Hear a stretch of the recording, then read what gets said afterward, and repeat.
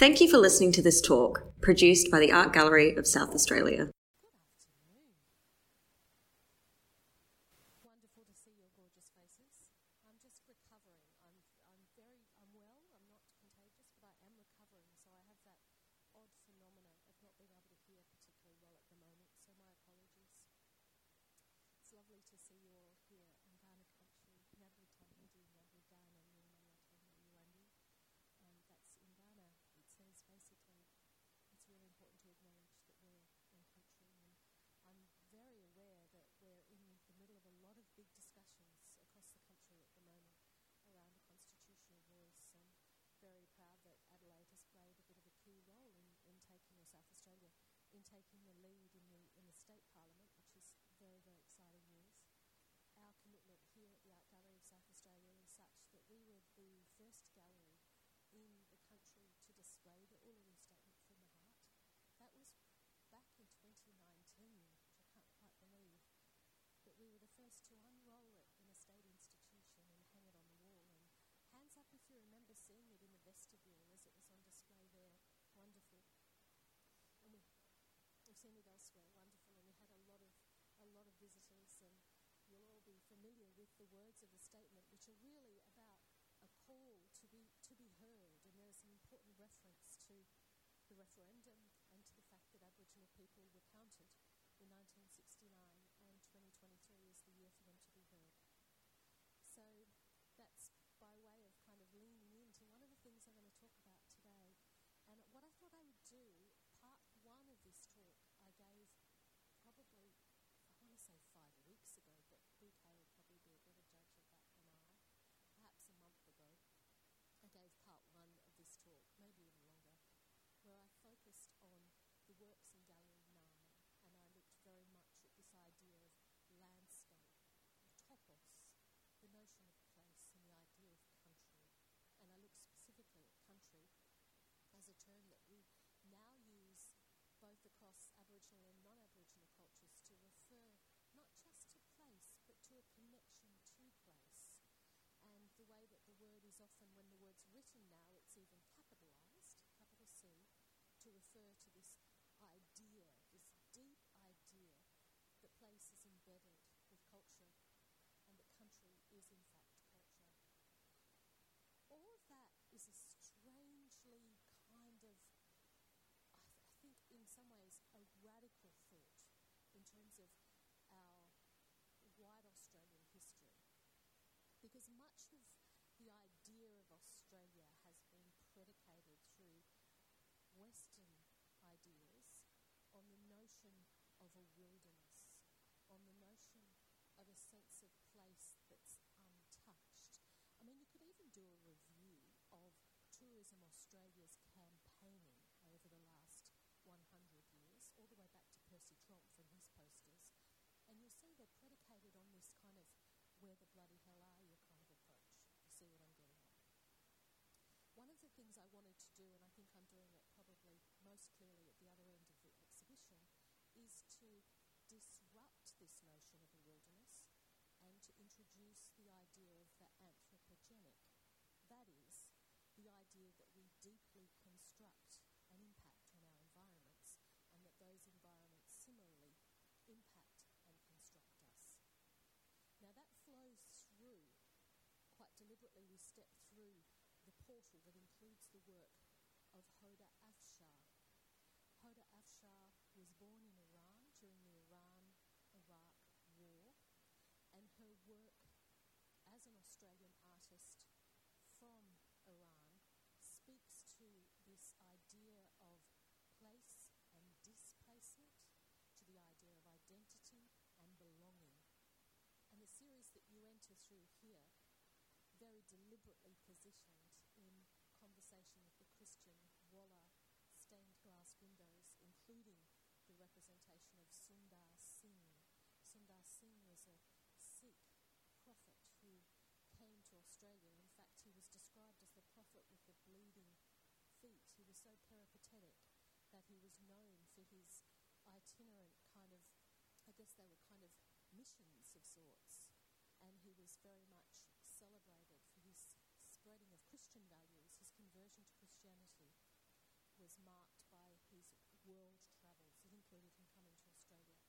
So I very consciously positioned the black and white photographs of Manus Island detainees in conversation with the polychromatic portrait that I can see just in my line of sight here of Sundar Singh. Hoda Afshar, at the request of Behrouz Booshani, travelled to Manus Island. And many of you would know that Manus is part of Papua New Guinea, and the Australian Detention Centre sits in that part of the world. And I wanted to explore this notion of the bridge between a physical topos, a physical environment, an external environment in Gallery 9, and an internal environment here in Gallery 11.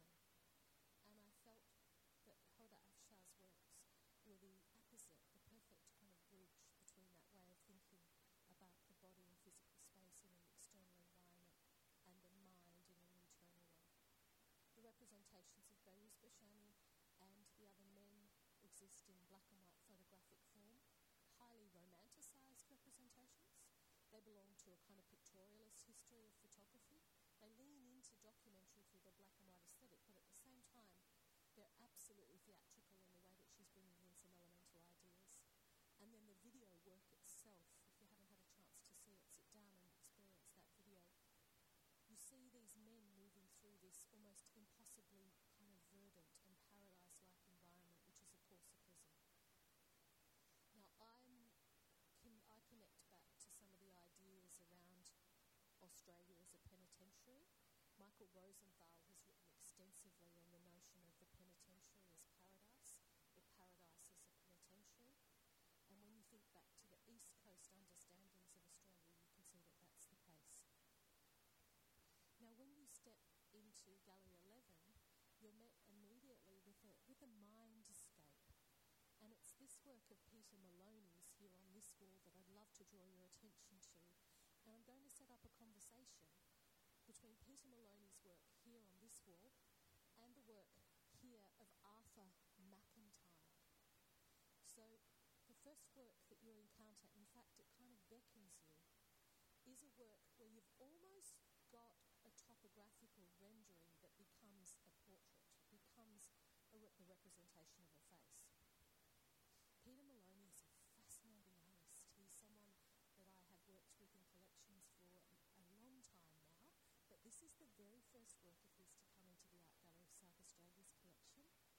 I tend not to overstate lineage or people's backstory, but he is the art child of two incredible educators and artists. One of them is B. Maddock, who's very celebrated as a printmaker in particular, and the other is Gareth Sansom. Gareth Sansom was in our exhibition that we held in these spaces last year, Chromatopia, and Gareth is well represented in our collection, and I chose him for the biennial that I curated back in 2016. I make the point about his artistic lineage. He had both of them as teachers when he studied in Melbourne, but I make the point because I think what we see in his work is a convergence of all of those influences and those ideas. You would describe this work as a painting, and yet it is indebted to both printmaking and to collage. The left-hand side references the 1968 drug refer directly to things that are stuck and adhered to the surface. Now, Peter Maloney is a very, very keen collage artist, and he collages, even when he's physically not collaging, he's conceptually collaging. He's taking all of these ideas and influences and placing them on to the one surface. It strikes me as appropriate that collage is largely a disruptive force, about 100 years old now in its modernist history. You could argue that collage has existed forever. You could argue that a medieval textile sampler is a form of collage. But in the sense of it being something stuck, coller in French means to stick, its lineage very much erupts with the early understanding of Dada art. So just over 100 years old now, and we think of artists like Raoul Haussmann, Hannah Höch, John Hartfield as being three key protagonists of this collage movement. reason they chose collage, and subsequently other artists like Barbara Kruger or Jenny Holzer, is because they could disrupt reality by taking fragments of reality and cohering them together on the one surface. And I think Peter Maloney would attest to the power of that gesture. He brings this idea of cohering different things onto the surface into this abstract way of working. And if you know the work of Gareth Sanson, you know he has a singular practice in that he moves in and out of abstraction. He's very fond of painting over. If you're on Instagram, follow Gareth Sanson. He's very hot on Instagram. Sanson is spelled S-A-N-S-O-N. And Gareth Sanson will reveal and conceal. Art making for him is an act of revelation and an act of concealment, where he's playing between the two. I think Maloney has picked up on that influence. Now, Peter Maloney talks about his work as he describes it, self-describes it, sarcastically or sardonically, as sissy abstraction. Peter Maloney and Arthur McIntyre both came into their adult lives and into their practice during the HIV pandemic in Australia. They both lost friends. In fact, McIntyre lost his own life. They both came through the art world at a time where, in the 1980s, to be a gay man in particular was an incredibly dangerous position to take. Many of you would be well familiar with the campaigning around, the kind of fear campaigning around HIV that, I hope unintentionally, set up homosexual men in Australia as the kind of as those to fear. Yeah, you'll all be familiar with the Grim Reaper campaign, that very kind of harrowing campaign of the individuals coming down like pins and then being kind of obliterated or wiped out by the Grim Reaper. That ad I was reading the other day only showed for about 6 months on television, or perhaps not even that long, but such as its hold, there'd be few ads that have the salience, I think, of that ad at the time.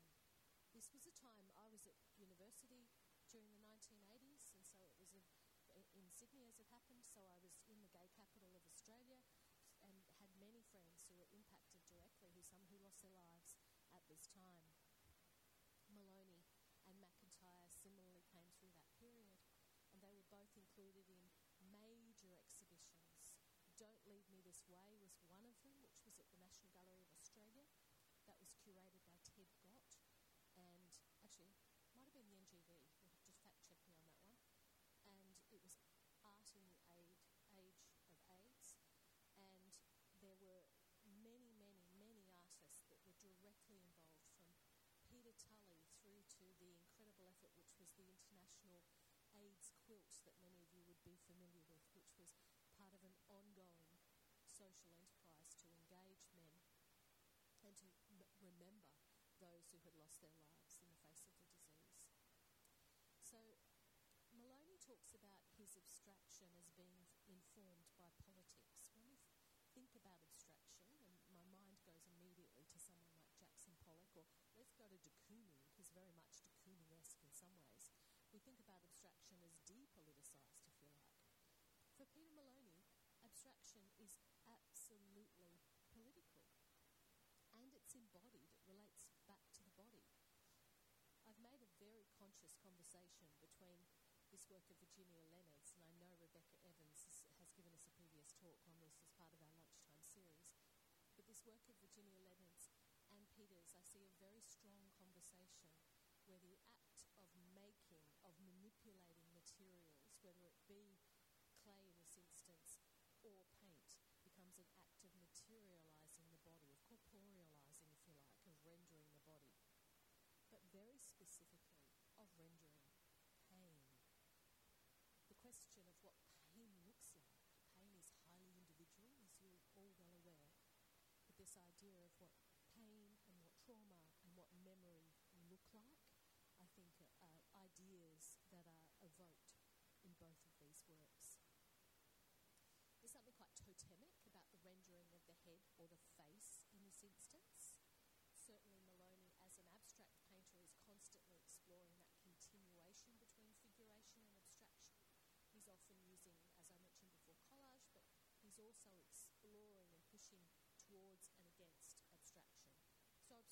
not as an end game, but as a kind of journey that you can constantly pull up from and play with.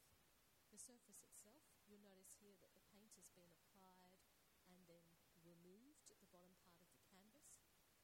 Maloney is also tilting the canvas. He's masking the canvas, which is a Sansom-esque kind of tribute here. See that there's a tape that's being used on the right-hand side to mask that surface. The face reads like an enormous thumbprint, does it not? See the way it reads as a kind of trace of the body. Once again, the body abstracting across the surface itself. So a lot is happening in this particular work by Maloney. The reference to the face and the head, of course, is echoed over here with McIntyre's work. McIntyre, talk about peripatetic. I was talking about Sundar Singh before. It's worth mentioning that Peter Maloney was born in Fremantle, grew up in Darwin, and then ends up in Canberra, and now has spent most of his last few decades on the East Coast. But he's an artist with a lot of different experiences, and I think that kind of makes sense of these material explorations that we find on the surface. Arthur McIntyre was born in Katoomba, not far from where I spent quite a lot of time, and he died in 2003. So he died as a young man in 2003. McIntyre worked as an art educator. He trained in Sydney, and he had some very powerful and influential artists who inspired him, including none other than Jeffrey Smart. His work also uses collage. These are not collage. These are oil stick drawings directly onto paper. So they read like charcoal, but they're actually those fantastically greasy oil sticks that you can work directly onto paper with. Sometimes you need a little bit of linseed oil to kind of warm them up. McIntyre also dances along that continuum between abstraction and figuration. So enamoured with collage, he published a book. So he taught art both at secondary level, and I think he did some tertiary teaching as well, but he published a book on collage in the early 90s. So very interested in this idea of collage, once again, as a disruptive kind of force. And I wonder for him and for Maloney, if collage also represents a way of remaking the world, of making sense of something which otherwise doesn't make potentially a lot of sense, of reshaping the world to suit your own purposes. So McIntyre here has created these three abstracted, totemic heads. There are sister works to these in galleries across the country. And I really want to applaud the work of Daniel Moody Cunningham. Daniel's a curator and an artist, and he knew McIntyre and continues to have an ongoing connection with McIntyre's partner. And he has been single-handedly responsible for bringing McIntyre's name back, or for establishing a presence for McIntyre in collections across the country. So he's been dealing with the artist's estate and very deliberately placing works by McIntyre. I'm oversharing that bit of information because it's not the kind of thing that, as the public, you get to find out. But I think it's an incredibly important act, particularly in the case of an artist who perhaps doesn't reach their full potential for one reason or another. A re-auditioning of art history is what we're here for. One of the wonderful things about being an art historian is that you're not ever dealing with a single iconic story. You're not dealing with just one way of thinking about the world. You are constantly revising or revisioning and re-auditioning that kind of past, which is not an apolitical act, nor is it not a subjective act, nor is it an act that is not informed by cultural nuance. So you're always caught in the kind of crossfires, if you like, of all of these conversations. That is a good segue, and I know Maria has spoken about the Catherine Hatton. I'd love to draw your attention to the Catherine Hatton. It's no coincidence Hatton has chosen collage as her disruptive force here. Hatton has taken a painting by an artist who she much admires, but also an artist whose work she wanted to revise or re-audition. And that artist is the American painter, it's been quite controversial in recent times, Philip Guston. Guston made a work where he championed his favourite artists. Among them were Masaccio, de Chirico, and he used this iconographic representation of an easel and a light bulb, two things that recur in Guston's work, in his particular painting. His painting is called The Pantheon, and in his painting he is celebrating those who have influenced him. His influences in some ways are in contrast to Catherine's work, absolutely limited, distinct, but extremely limited. So here, as a matter of contrast, we have this collage work, which includes pages from books held in the library of her own mother, and Catherine Hatton has created a celebration, a litany, a quilt, to connect back with our discussion of the AIDS quilt, a quilt of names, a quilt of memory. The quilt samples from conversations via email that Catherine had during COVID lockdown, where she asked artists, curators and women working in the arts to supply her with a list of their favourite artists.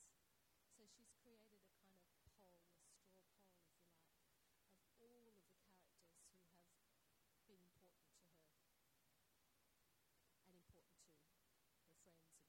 So a kind of world, if you like, of female influence. From everyone, as you can see here, Emily Carmen-Ware, Australian artist, Majura artist, all the way through to Dame Laura Knight.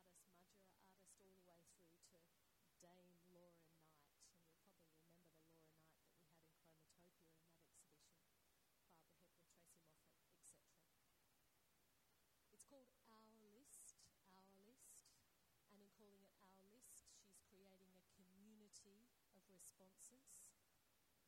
This idea of a kind of celebration of a communal response, that art can in fact be a conversation with your community, is I think a really powerful aspect of this work's success. Catherine is persisting with this theme and exploring other ways of thinking about ourselves and our history. She's deeply informed by art history. She's incredibly well read.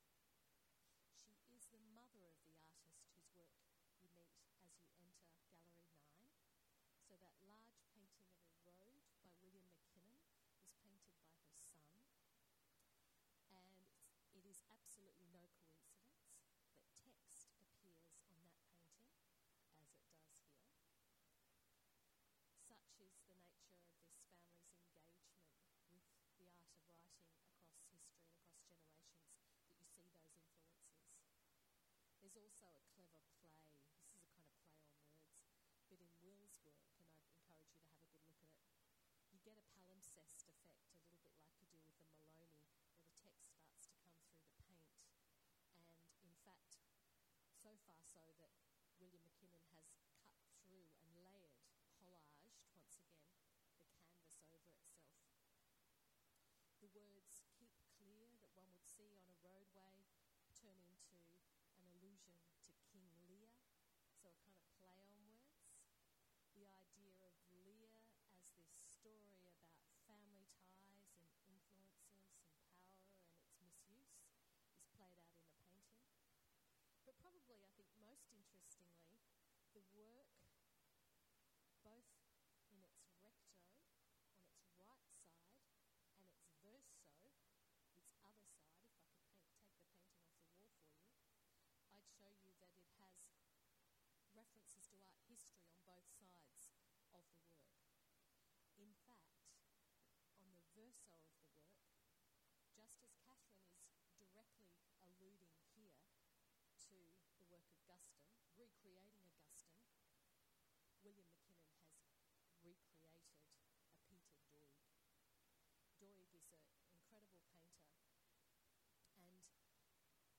William McKinnon and Catherine Hatton in their passion for art history, and not all artists have this, you would be familiar with this. A lot of artists are not really engaged in other people's work.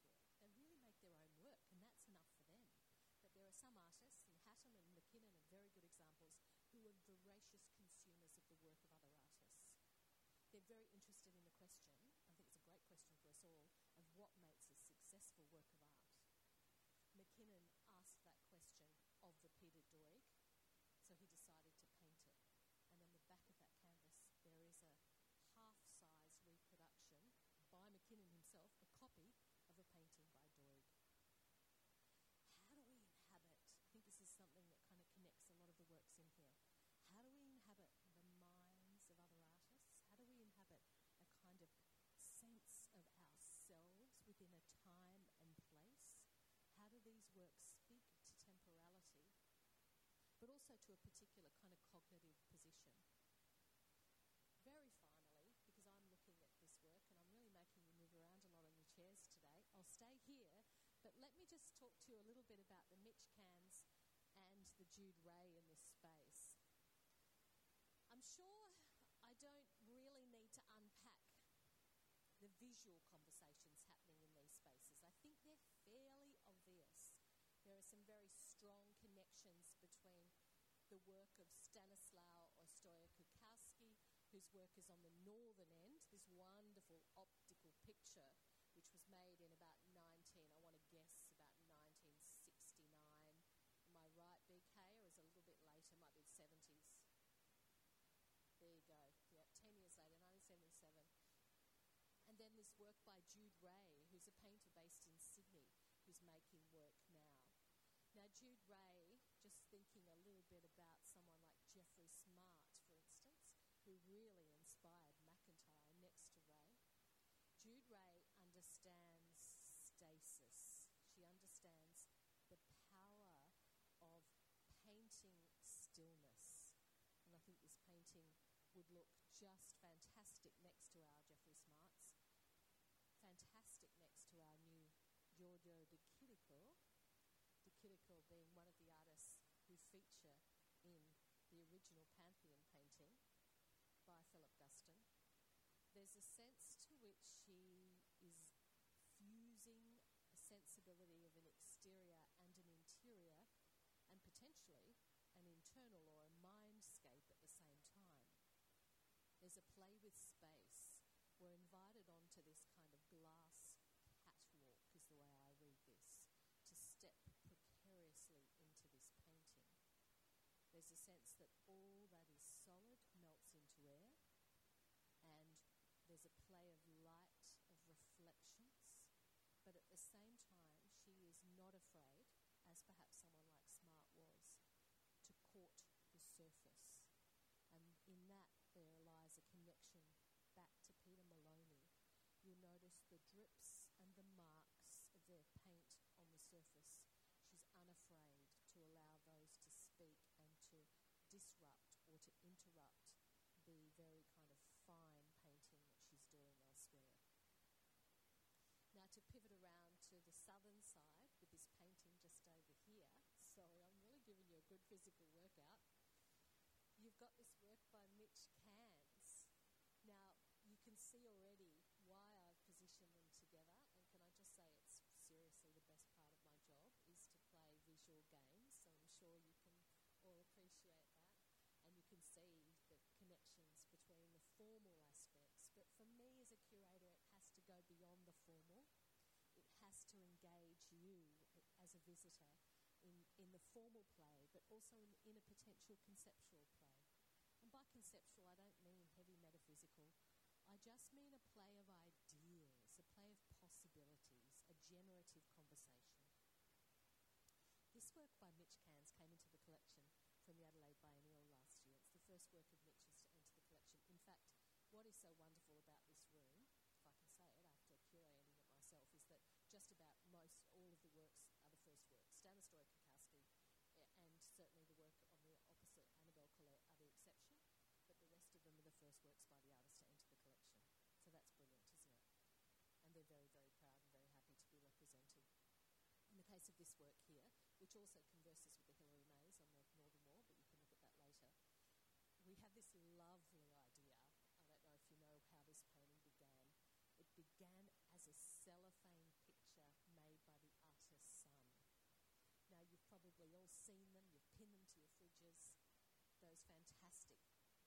experiments that, particularly in the primary school classroom, were a lovely way of understanding colour. In my teaching days, I would often use cellophane because in layering the colour, you get the best, the quickest and the cleanest colour theory lesson ever by layering one colour over another. And you'll be familiar with creating kind of picture frames where you give the kids cardboard and then they'd layer the cellophane. That's precisely what Roland has done, and he took his wonderful picture home to his dad, the artist Mitch Cairns, and Mitch has made the painting as a tool. I love the idea of the collage, once again, becoming a painting. There's a kind of perverse reversal, because the collage is things from the world that are placed in conversation with each other in a kind of quite an immediate way. That's the power of collage. That immediacy is then transcribed by Mitch Cairns painstakingly through this act of making this particularly beautiful chromatic painting. The layers of colour create all of the energy of the cellophane, and yet they do something else as well. We become aware of the art of looking and the act of looking, and that is absolutely part of this conversation with the painting by Jude Ray here alongside. Interestingly, that's a very large painting by Jude's standards. She's well known predominantly for her still life paintings, and she has also painted portraits. She was hung in the Archbold last year, and her works are generally smaller, generally around the scale of the Mitch Cairns paintings.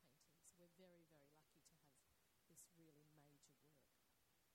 It's a work, I'm hanging it in my head with a painting that we have from the 17th century of Antwerp Cathedral. There's a painting by Neefs that some of you would be familiar with. It was gifted through James and Diana Ramsey. It's by Franken and Neefs, and it's a wonderful painting of Antwerp Cathedral, where you get this really lovely sense of luminosity, informed, of course, by the source of light in cathedrals, which are, of course, to come full circle,